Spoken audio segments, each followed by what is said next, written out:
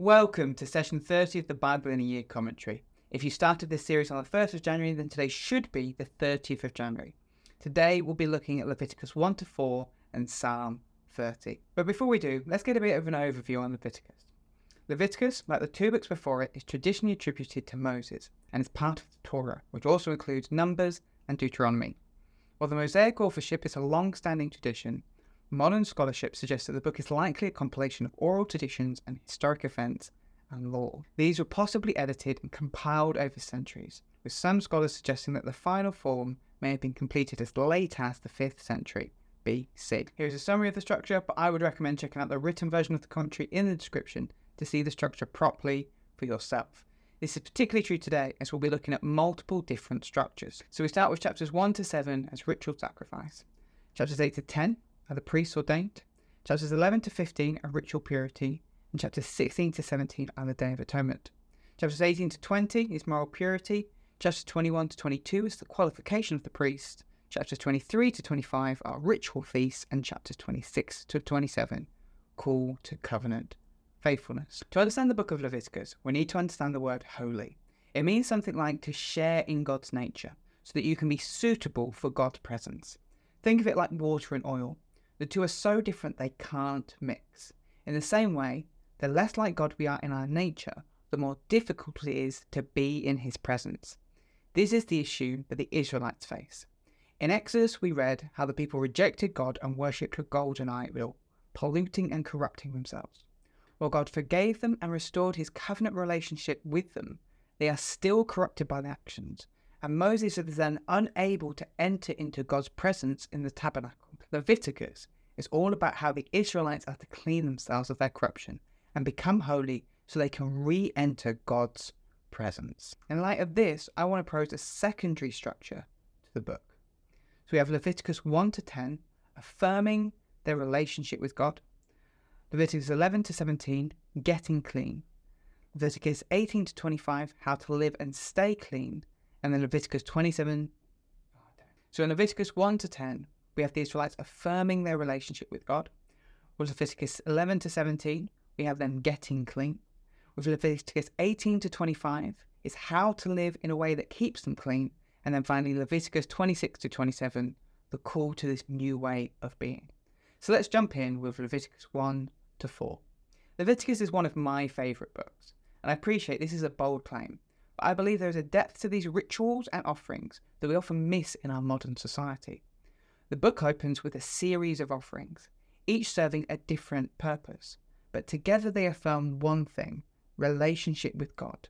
The Israelites are affirming in all their flaws and failures that they still want to be in relationship with God. A very oversimplified analogy might be bringing someone flowers or chocolate. Sometimes we do this to say sorry, other times we do it to show the person they're valued. But either way, it is to affirm the relationship you have with that person. That is the intention with these offerings from the Israelites. They are continuing to pursue their relationship with God. The first is the burnt offering. This is where a person would bring an animal, a bull, a sheep, a goat, a dove, or a pigeon, and after killing it, burn the whole body on the altar, leaving nothing left over. This offering had nothing to do with sin, but was the first step in someone coming before God. The person would bring their animal to recognize their need for God, and as the animal was burnt on the fire and as smoke rose up, that would be the symbol for them that God was there. Remember, God came to them in a pillar of fire and smoke. So this offering exists to show the willingness of someone coming before God and then God's presence there with them. The second is the grain offering. This one's a little different. Some of the grain brought forward would be burnt on the altar, but then the rest of it would be for the priest to eat. The purpose of this offering was that it was like a shared meal. Before the person who has come to do business with God begins, he would share a meal with God. The priest would eat their bit of grain, and God enjoyed his bit through the aroma of what was burnt on the altar. We made a note of this theme of sharing a meal with God back in Exodus 24, where the elders of Israel ate with God as they agreed to the covenant. The third offering is the peace offering. This wasn't an offering for peace, but an offering to celebrate the peace they already had. It involved the same animals as the burnt offering, but only burnt some of the body. The rest is used like the grain offering to be eaten by the priest, and this time the person who brought the offering. Again, the people share a meal with God. These two meals are to reinforce the relationship that the people had with God. We do a similar thing today in churches through communion. We take communion together, yes, to remember what Jesus has done, but also to remind us of the relationship we now have with him and with one another. While only the priest got to enjoy the grain offering, there are no limits to which bits we get to enjoy in communion. As Christians, we are all priests in God's eyes. With the fourth offering, we get the first offering that actually has anything to do with sin. The first two sin offerings mention dealing with the sin of the priests and the entire nation. In these cases, the blood of the sacrifice is taken into the tabernacle to re-purify it. Sin on these levels threaten the very purity of God's dwelling place. The second two deal with the sins of individual leaders within the community, and then your everyday person. In these cases, the blood was left outside the tabernacle and just used to purify the altar.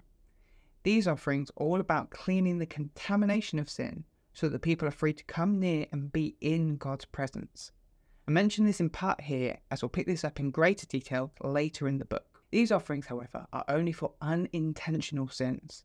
There are no offerings for intentional decisions we make to sin. In those cases, Leviticus suggests that the person be cast out of the community or killed. This is why Jesus' death and resurrection is so much better than the sacrifices found here in Leviticus. He deals with all sins, intentional or unintentional. And so let's jump in with Psalm 30. This psalm is attributed to King David and falls into the category of praise psalm, specifically a thanksgiving psalm. The psalmist, potentially David, is thanking and praising God for saving them from sickness or from near death. And so here's an outline of the structure. We have verses 1 to 3, a testimony of praise. Verses 4 to 5, an encouragement for others to praise. And then verses 6 to 12, the psalmist's own personal experience. The psalm opens with this purpose. The psalmist praises God because the Lord has heard their cries and healed them, saving them from death. Turning to those around them, they encourage others to praise God. He speaks to the saints, the faithful ones, telling them to give thanks. The reason they can give thanks? While God's anger may be present and there may be weeping now, this will soon be replaced with God's favour and joy. The psalmist begins to share his own experience. He had made a commitment to stand with God, and then it seemed like God had hidden his face. So the psalmist continues to hold on to God, crying out to him for help. And he does. God turned to the psalmist's mourning into dancing, his clothes of grief into clothes of joy. Because of this, the psalmist will never cease to praise God and share of his goodness. This psalm is a reminder to us to share the good that God has done for us. We have to be honest and real about the difficult times, but then celebrate with others when God proves himself to be faithful.